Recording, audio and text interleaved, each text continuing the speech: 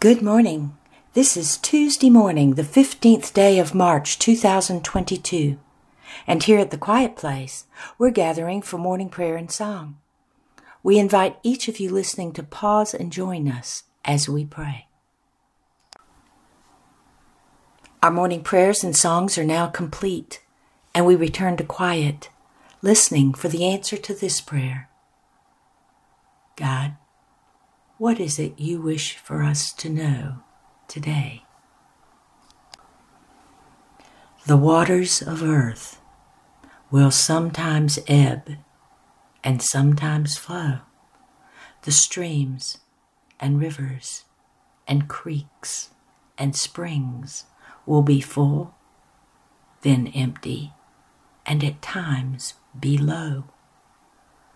There are massive bodies of water upon the earth, which supply you drink and quench your thirst. But know this, and take it to your heart. The river which flows from me to you will be constant, everlasting, and true. You will not thirst. Your spirit, your soul will be sustained by the ever-flowing water, quenched in the river of my love for you. That which is of the world is temporary and transitory.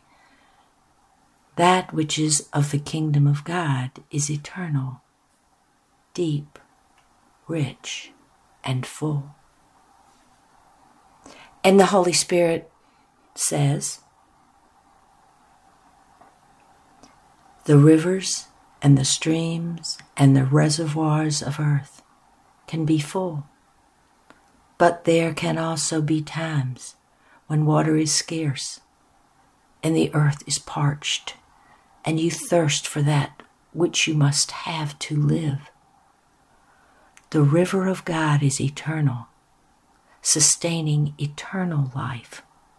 The rivers of the world are temporary, sustaining the temporary physical body.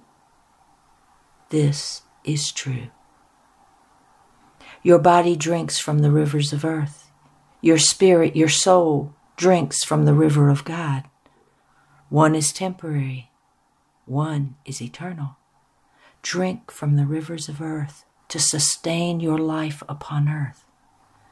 Drink from the river of God, which holds within it eternal life.